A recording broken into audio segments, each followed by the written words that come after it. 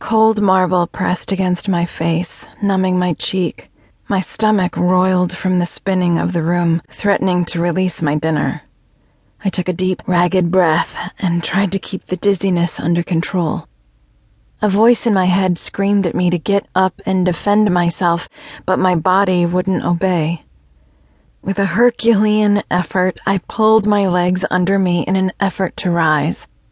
I felt the vibration in the floor before I heard the heavy thud of footsteps. The bastard was back for more. It must be my lucky day. A vice clamped around my ankles, and I slid along the smooth stone floors of the mansion. Crystal chandeliers and Renaissance paintings streaked across my vision as I was pulled through an open doorway. I twisted and flailed, scrabbling to clutch the doorframe to stop my relentless slide into the darkened room. I tried to make it a rule to never be forced into a room when I didn't know what lay within. I managed a weak handhold on the doorframe, but with a sharp tug, my captor caused me to easily lose my grip. He, because only a man could own hands that large and strong, accidentally slammed me into a coffee table before coming to a stop without releasing me. The concussive grenade that was triggered when I had been finishing my sweep of the last room in the mansion had left my temples throbbing, preventing me from lifting my head to get a good look at my captor. I needed to pull myself together if I was going to fight my way out of here. Swallowing hard, I took a silent inventory of my injuries. A few bruises, no broken bones, no bleeding. Sweet. This was going to be easier than I'd thought.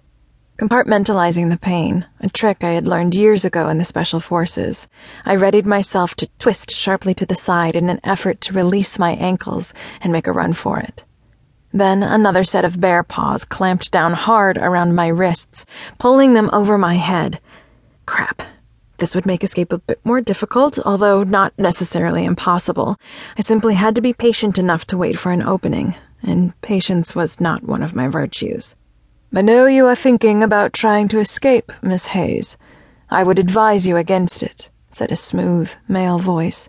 He spoke very proper Queen's English, as if he came from old money and would never dream of using a contraction.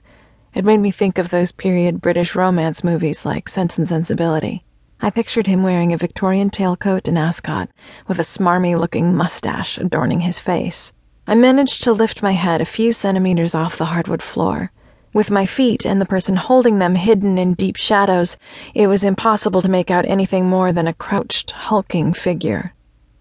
The Englishman was sitting in a cozy-looking red leather armchair. A colorful Tiffany lamp cast a dim glow that didn't extend very far into the room, and a thick folder sat next to it on the table. When the Brit leaned forward, the scant light illuminating his features, I recognized him at once. Mr. Darko, I must say it's quite a surprise to see you here. My visions of Hugh Grant disappeared, replaced by the sight of the father who had hired me to find and recover his little girl, Sarah. Vincent Darko wasn't wearing coattails, but his well-tailored gray suit probably cost more than my Ducati. He wasn't unattractive, yet I wouldn't describe him as handsome. He was slim, almost slight, with an effeminate air about him.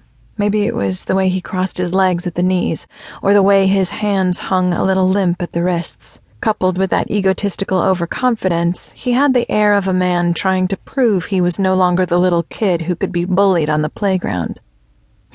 Did you grow a set of balls and choose to find your daughter on your own? He chuckled deeply in response, though the amusement never reached his eyes. I'm glad to see that, even in your current predicament, you haven't lost your usual charm. Oh, I've been in worse situations. I managed a small shrug which also served to test the grip of my captor who had my wrists. It was solid, but he clenched tighter for a moment when I moved, telling me he was somewhat relaxed and not holding me as tightly as he could have been. So, what brings you to the Mexican jungle? Wait, let me guess. Your daughter never was kidnapped, was she? I made a show of eyeing him up and down. I actually have a hard time believing any woman would have sex with you, so I'm willing to bet Sarah doesn't even exist, does she? Oh, but that's where you're wrong. Come, he called.